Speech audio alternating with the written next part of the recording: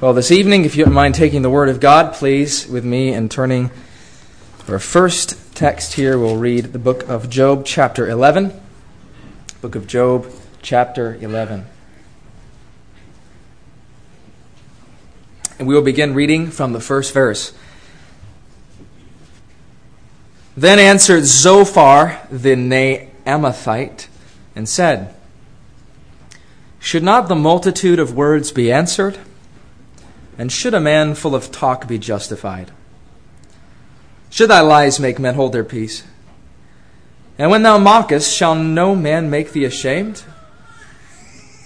For thou hast said, My doctrine is pure, and I am clean in thine eyes.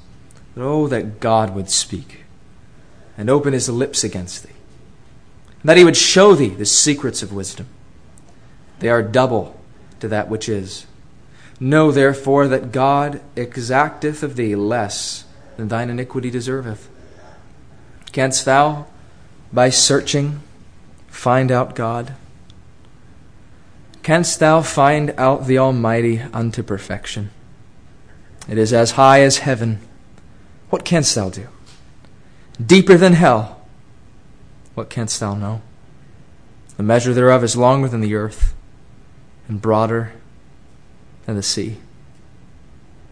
In our reading there this evening, seek the Lord in a word of prayer. Father, we thank thee for your word. Lord, we pray that as we look at something of thyself, open thou our eyes that we may behold wondrous things out of thy law. Lord, as Moses prayed, we would also show us something of thy glory, that you might be glorified in us. For Jesus' sake, amen. Amen. Well, we have begun a series in the evening on the attributes of God. The attributes of God would be his characteristics, things that are true about God that he has revealed from his word. Last week, we thought about the importance of the knowledge of God. And we looked at 2 Corinthians chapter 4 and verse 6. We saw that knowing God is everything in the Christian life. We noted that Brakel, one of the men from the times of the Puritans in the Netherlands, said that the knowledge of God, the character of God, is the foundation of all religion. That absolutely everything flows out of what we know about God. And so the knowledge of God is not only important for the Christian, it is absolutely foundational to the Christian. And we noted how that the most important thing about any man is what he believes to be true about God. For example, a low view of God has a ricochet or a domino effect. Your view of God affects your view of yourself. Your view of yourself affects your view of sin, and your view of sin affects your view of salvation. So if you have a low or an unbiblical view of God, you will almost certainly have a high, distorted view of yourself. And if you have a low unbiblical view of God and a high, distorted view of yourself, you almost certainly have a light view of sin. And if you have a low unbiblical view of God, a distorted high view of yourself, and a light view of sin, you have a very watered-down, shallow view of salvation. And you will not be able to rejoice in the salvation that you have because you don't see the weight of your sin, the gravity of what you are and what you have done before God, and don't understand the holiness of God and what it meant that the eternal God would send his Son to be made and to take upon himself in a union with himself human flesh, that he might save us. That God, his Son, not sparing, sent him to die and take away our sin. So our knowledge of God is absolutely fundamental to everything in the Christian life. Everything. And as we pursue the knowledge of God, knowing God from his word, there are two ditches on the side of the road to knowing God. Two ditches. These two ditches you could call one, basically the people who say we cannot know anything about God. I don't know if you've ever met anybody who calls himself an agnostic. An agnostic, they say, we cannot know for sure anything about God. That's one ditch on the side of the road to the knowledge of God. And another ditch is a person who says this. Basically, we can know everything that there is to know about God very simply. That is somebody who could be called a rationalist. We can know everything about God that is to be known.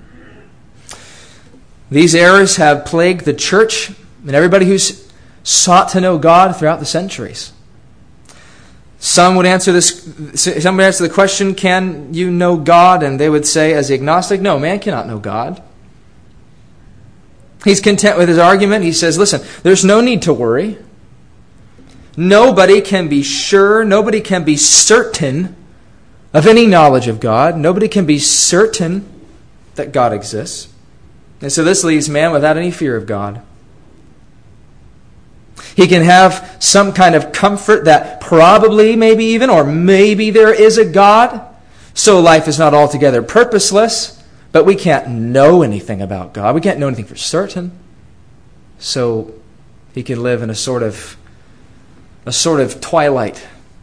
And then the person who says, we can know everything that there is to know about God. You might know some that say something like, God is the man upstairs. God is just like you and me. He's not much different. He sits up in heaven and he wrings his hands and he can't get done what he wants to get done. He's trying so hard, but he just can't do it. He's just a man like us. We can know everything about God, and we can know God very easily because God is just like us. So it seems that either God is totally removed from us so much that we can't know him at all, or he is so close to us that in fact he is just like us. But what is the Bible's answer? What does the Bible say about knowing God? We don't want what philosophers say, sometimes even what theologians say. What does the Word of God say? This is the Word of the living God and is the only authority for faith and practice. So what does the Bible say? Well, the Bible teaches us something very interesting. It teaches us that God is both unknowable and he is knowable. It means that we can know God, but there is also something of God that we cannot fully know. God can be known, but God cannot be fully known. And that's what I want us to think about this evening. I'm going to title this God's Knowability. Can we know God? Yes. Can we know God fully? No. We cannot know him fully. Well, in the first place, let's think about this. God is incomprehensible. If you could turn your Bibles to Judges chapter 13 and verse 18. We'll be turning to a couple of passages to see this. If you can't turn, it's all right. I'll just read them. After Manoah asks the angel of the Lord what was his name, the angel replies, "Why askest thou thus after my name, seeing it is secret?" The word secret here speaks of that which passes knowledge. The angel is saying, my name, meaning what I am. The angel of the Lord is, in himself, in the deep recesses of who he is. It's secret.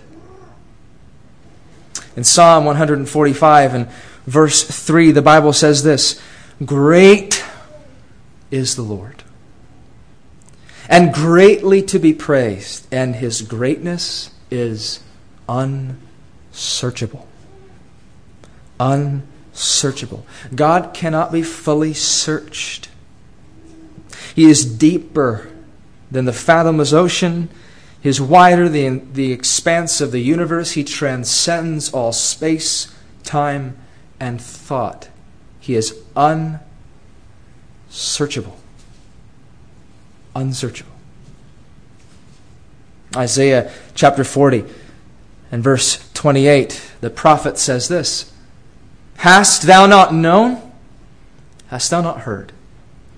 that the everlasting God, the Lord, the creator of the ends of the earth, fainteth not, neither is weary. There is no searching of his understanding. You cannot search out all of his understanding. But this is also taught in the New Testament. Just one passage, 1 Corinthians chapter 2 and verse 11. The Apostle Paul writes this, "For what man knoweth the things of a man, save the spirit of man which is in him?" Saying, what man truly knows what a man is and all that is involved in the deep recesses of his soul except for the spirit that is in man? No one really knows everything about you except the spirit that is in you. And the Lord says this through the Apostle Paul, "Even so the things of God knoweth no man but the Spirit of God."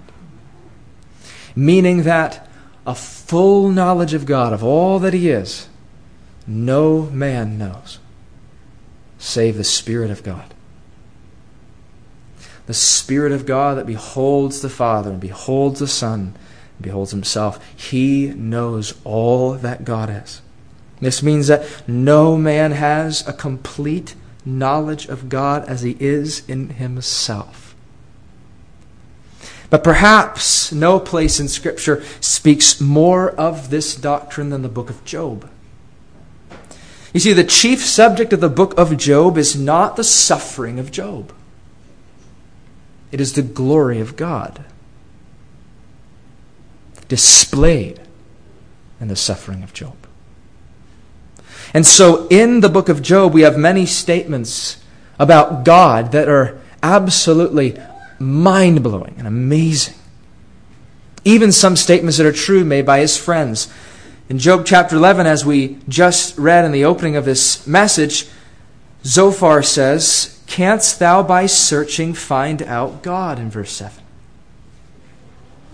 "Canst thou find out the Almighty unto perfection?" Can you find Him out? Can you know all that He is? You can't. You can't know all that He is. It is as high as heaven. What canst thou do? Deeper than hell. What canst thou know?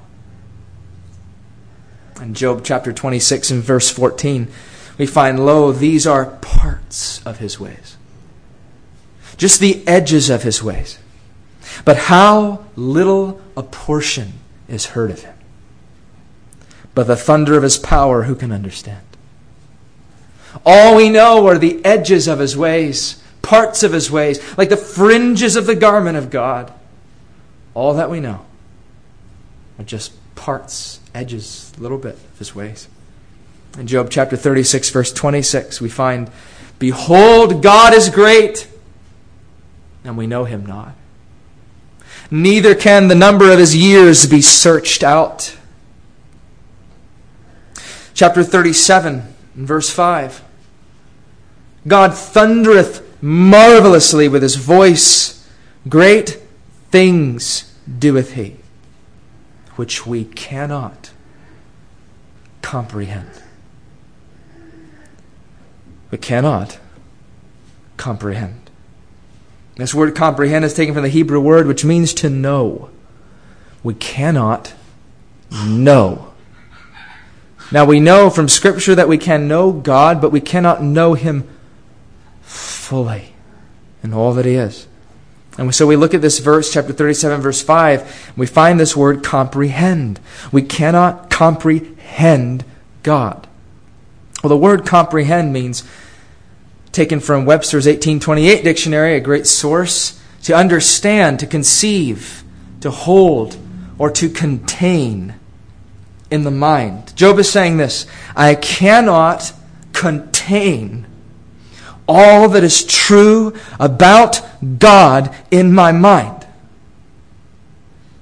Everything that is true about God, I cannot contain it in my mind. It is not possible for me to contain it all. If the mind of every single human being that has ever lived, was given the ability to live till the age of Methuselah, then every moment of their life was dedicated to study the knowledge of God. At the end of 900 odd years, they would have not even begun to know anything about God. He is absolutely incomprehensible. An illustration to perhaps help us understand this, taken from the life of Augustine. There's a famous story about him, this early church theologian. I'm sure you've heard it many times, but I think it's an excellent illustration. It's said that one day he was walking by the seashore and he was trying to comprehend the Trinity, trying to make sense of the Trinity. When he saw a boy running from the water to the seashore, and this boy was filling up a seashell with water, and he was trying to fill up this hole that he's made in the sand with this water from the ocean. And Augustine said, "What are you doing?" The little boy said, "I'm trying to put the ocean in this hole." And Augustine said, "Isn't that a silly thing to do? It's impossible. You can't fill that hole with the ocean. That hole can't contain the ocean. It's a hole this big." And it is said that the boy famously replied, "It's no more impossible than what you are trying to do. You're trying to comprehend God." And see, the truth is this: you cannot contain, comprehend, understand everything that is to be known about God in your pea mind. And neither can I. He is absolutely beyond us. Absolutely stretches our minds to the nth degree and then bursts the seams of it, and we cannot comprehend him. This same man said at one point, "We are speaking of God. Is it any wonder if you do not comprehend? For if you comprehend, it is not God you comprehend." And this reminds me of something Dr. Cairns would say in class. All the time he would say this: "Aren't you glad you have a God you cannot comprehend? Because if you did, you would be God. You could not worship a God you could fully know and fully understand and fully comprehend and make sense of. Aren't you glad you have a God that you cannot comprehend?" You see, the fact that God cannot be fully known causes us to worship. You know what this means? It means that you could study God for 1 billion years and He would still be interesting. It means that you can meditate on God forever and you would still find reasons to worship Him. It means that you will have reason for the endless ages to praise Him. That you could use a new series of words and it could go out and stretch for all of eternity, and you would not even begin to exhaust all that He is and all of the reasons that there are to worship Him. The fact that He cannot be known means He can be the joyful object of our eternal study. He so far transcends us in His glory that we will be eternally, everlastingly, infinitely interested in and transfixed by His person. That is God, worthy of worship, and this is the joy of heaven. It's God. It's God. It's Christ. To know Him forever and ever and ever and ever and ever. And never to fully know Him. It is to be satisfied in Him and then yet to feel thirsty again and to go back to the fountain that never runs out, and to be satisfied again, then to be thirsty again, go back to the fountain that never runs out forever and ever and ever. Because God cannot be contained or comprehended. This means that we cannot truly define God, because to define God would be to circumscribe God. We can only describe God. The most profound thought, then, consequently, is God. No one could think any thought more profound than God. No human mind could be exercised to think about anything more profound and more worthy of their interest than to think about God and to meditate upon God.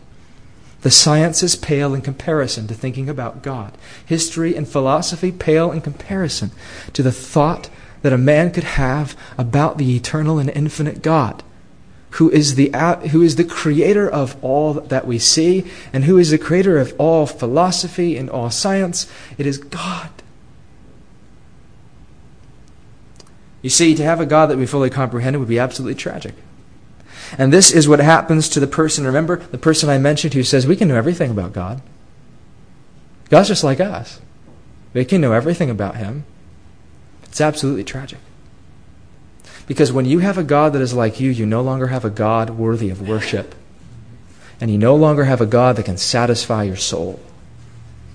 You need a God who is veiled in glory, who you cannot fully know, who you step back in awe of the mystery of who He is, and you simply just say, oh, the depths. Oh, the depths. The depths of God. This is the God of the Bible. God worthy of absolute worship. Why can't we fully know God? Well, it's certainly true that in this life we're sinful. We can't truly know God because we're sinful. We're constantly dealing with wrong views of God, being tempted.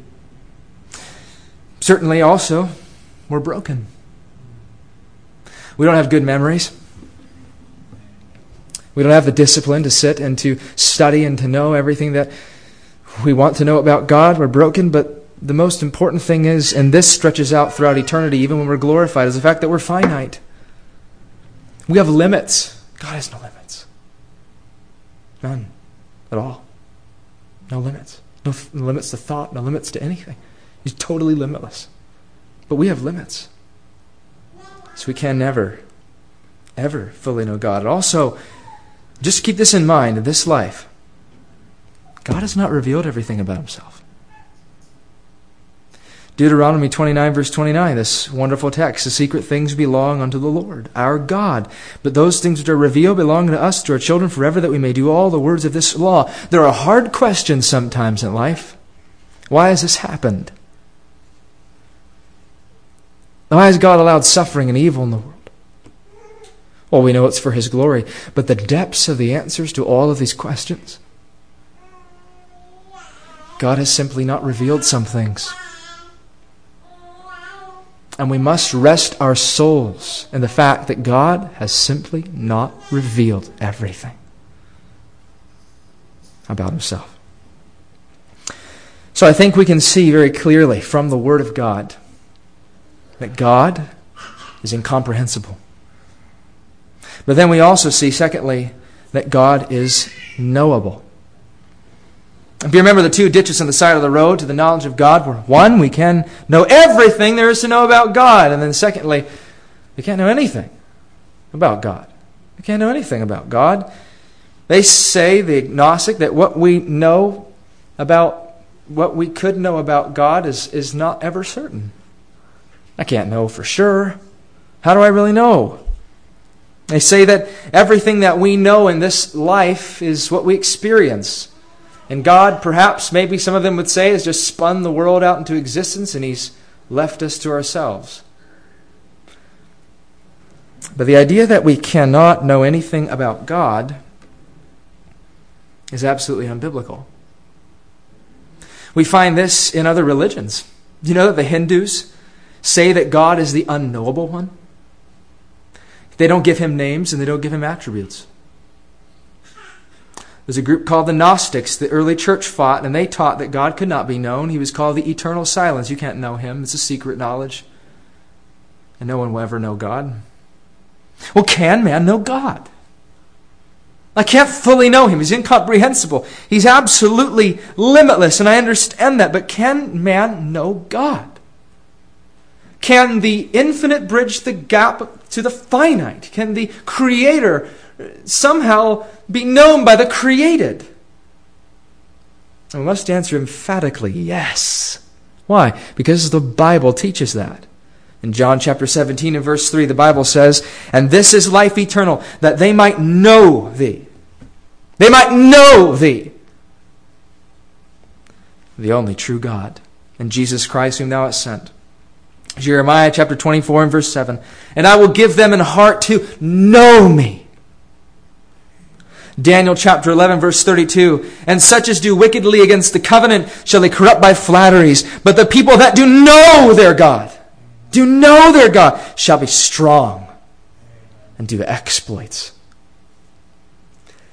Obviously, we can know God, but how do we understand? There are certain verses that say that God is unsearchable and we can't know everything about God, but then here it says that we can know God. What it means then is that God cannot be fully comprehended, but He can be truly known.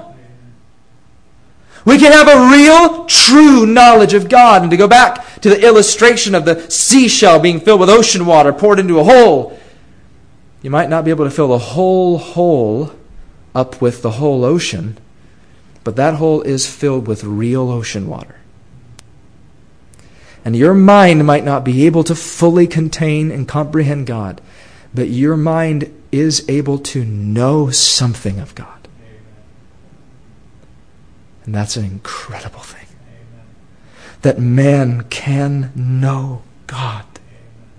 And you see, what is a contradiction worthy of rejection to the agnostic who says, you can't know God? A contradiction. You say He's unsearchable, and yet you can know Him? Is a mystery worthy of adoration to us. It's a mystery that God cannot be fully known, yet He can be known, but it causes us to worship. But how can man know God? Is there only one way? Only one way. Man can know God by revelation. God must reveal Himself. You see, the study of God is fundamentally different than the study of anything else. If I were to study the sciences, I stand above what I'm studying. I'm looking down on what I'm studying. I'm drawing information from what I'm studying. I'm above what I'm studying. But in the study of God, I am under what I'm studying. I am absolutely at the mercy of God to reveal Himself. I'm not above Him. I'm below Him. As a student of God, I look up and say, "Oh God, reveal Yourself to me." Because that's the only way I can know anything of God. But the amazing thing is that God has revealed Himself in two ways. His revelation, they called it general and special. He has revealed Himself through general revelation. He's revealed something of Himself through creation, through His works. Psalm 19 and verse 1 says, "The heavens declare the glory of God. The firmament showeth His handiwork." Romans chapter 1 verses 19 through 20. "Because that which may be known of God is manifest in them. For God hath showed it unto them." Showed what unto them? Himself. "Has showed it unto them, for the invisible things of Him from the creation of the world are clearly seen, being understood by the things that are made, even His eternal power and Godhead, so that they are without excuse." God has revealed Himself through what He has made, through His works, through what He does, and it's plain to all men. His majesty is shown in the glory of a mountain ridge. His depth and unsearchableness is shown in the beauty of an ocean. His creativity and beauty is shown in the coral reef. You think of the expanse of the universe. And the Bible says in Genesis that He made the stars also. Why? Just to show His glory. Just to show how amazing and awesome He is as God. just to paint such a creation in such a way that his creatures would say, "Oh, you are worthy of worship." And you can look at the smallest blade of grass and see the tender care that God has taken to design such a small thing with intricate perfection. You can see the way that the whole world revolves, and you have the laws of nature, and you have plants growing and dying, and the earth continuing, and we have food, and we have sun, and we have air to breathe, and all that God has done in the creation of this world. And it is to manifest who He is. But the problem is that no man looking at that can know God by simply looking at that. Because man is blind. And we talked about that last week. Man is blind. And he needs to be born again. Amen. He needs to be born from heaven. Amen. He needs to place his faith in the finished work of Christ and be born again so that he can see God rightly in the world. Because without that, he cannot see and he cannot know God. The only way that man can know God and approach God is through the blood of the Lord Jesus Christ that has made a way to approach the Holy One through the exhausting of His wrath on the Son and the making of a man righteous in Jesus Christ. But for the believer, God has given special revelation. And that special revelation, most importantly, although He gives visions and dreams and miracles, He gave in the Old Testament, we see that in the prophets, He has given special revelation in His Word. This is God's revelation. This is not a book of myth. This is not just a book of history. This is the revelation of the living God. The Bible is the self-disclosure of God. All Scripture is given by inspiration of God, is breathed out, and He has shown Himself in the Word of God. And only, Christian, by knowing God in the Word, can you rightly understand God in the world. The Bible is like a pair of spectacles that we put on, and then we can rightly see the world. If we just took ideas from what we saw in nature and said, maybe this is what God is like, we would come up with a million contradictions. But if we take the Word and we see what God says about Himself in the Word, and then we view the world, then we will have a true knowledge of God. But the ultimate revelation of God is Jesus Christ. He revealed Himself in Christ. John chapter 1 verse 18. No man hath seen God at any time. The only begotten Son, which is in the bosom of the Father. The Son which is in the bosom of the Father, which is in the close, intimate communion relationship of the Trinity, the Son and the Father, dwelling with one another in eternal glory. He hath declared Him. And I'm sure you know the word declare. He exegeted Him. He manifested who God was, the Son. In Hebrews chapter 1, verses 2 through 3, God has spoken in these last days unto us by His Son, whom He hath appointed heir of all things, by whom also He made the worlds, who being the brightness of His glory, and the express image of His person. This Christ of God is the fullest revelation of God. And when God the Son took upon Himself human flesh, robed Himself in human flesh, took into union with Himself a human nature, and He walked upon the earth, first as a babe in the manger. You see His humility, you see His mercy, you see His grace like nowhere else. And as He lived with no place to lay His head, putting Himself under His own law and obeying the law for me and for you, you see God like nowhere else.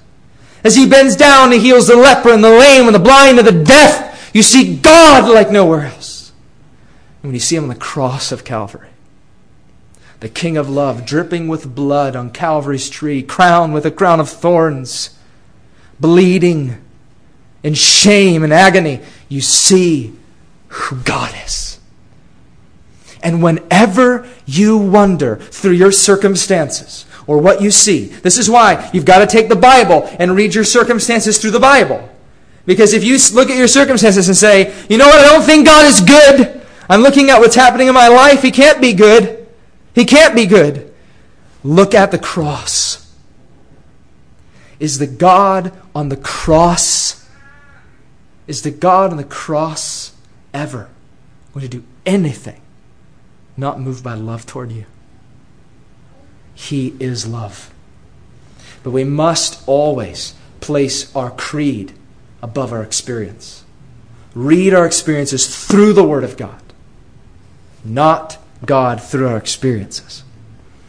And God has revealed himself through Christ. But you know what? We see Christ in the Word. And it all comes back to the Bible. It really all gets back to the Bible. And just to say, by the way, it's amazing and it causes us to glorify God, that God would reveal himself. You realize that when Adam sinned and he was in darkness, that there was nothing that moved God in Adam to reveal anything of himself to him. It's just sheer grace. God was Adam's exceeding joy in the fact that Adam was created to know and worship God. Then God could have kept himself from Adam, never given him a new heart to know him, and he would have been perfectly just because of Adam's sin. God could have left you and me in our sin and displayed his glory through casting us into hell and showing his justice, his righteousness, his holiness, and pouring out his wrath. But instead, we're vessels of mercy. And he spoke through the black night of darkness, and he revealed himself. And I have it right here. The revelation of God. You know what that tells me about the value of this book?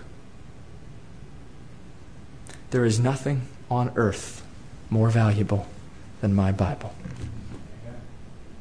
I love this book. There is nothing more valuable than this word. Nothing. Nothing at all. Because this is God's revelation. I can't find it anywhere else. But I have it right here. And every book of this Bible shows me something about my God. The value of this book transcends any ability of mine or anyone else to describe. Because this book tells me about God. And it is God's inspiration. And it's infallible. And it tells you something about anybody who casts any kind of doubt on this book. Because what they're doing is they're really manifesting their own rebellion toward God. Because this book is God's revelation. And then it tells me something of the use of this book. Christian, if you can know God through this book and the Spirit's illumination, we must have the Spirit illuminating our minds. If you can know God through this book, get into the Word of God. Study this book. Meditate on this book. Pore over this book. Value this book. Treasure this book. And cry out to God through His Spirit, show me something of yourself when I read the Word. I want to know you. I want to know who you are. It's a blessed thing that we have this Bible, but it is the greatest tragedy in all the world for a Christian to hardly ever open this book. I'll tell you one thing. I knew a man who I worked for who lost everything. His family, he was a Christian, he lost his family, everything, money. And the whole reason was that for something like 20 or 30 years, after he got saved, he never read through his Bible. And I remember him telling me, he said, I would have saved my family. His wife was gone, his children won't talk to him. Everything could have been changed. I had all in this book. And I just didn't even pick it up. So may the Lord bless it to your hearts this evening. Encourage us to look in his word, to see the Lord in his glory. Let's have a word of prayer. Our Father in heaven, we bow before thee. We are in awe of your mercy, that you would reveal yourself unto us. We thank thee for the word of God. And we look forward, Lord, to that day when we see thee in their unveiled glory, face to face, not in the glass darkly. We see you in all that you are and all of your glory. Oh God, we look forward in eager anticipation to know you in all that you are. You are our joy. We bless you. Thank you for sending Christ that we might know thee. In Jesus' name, amen.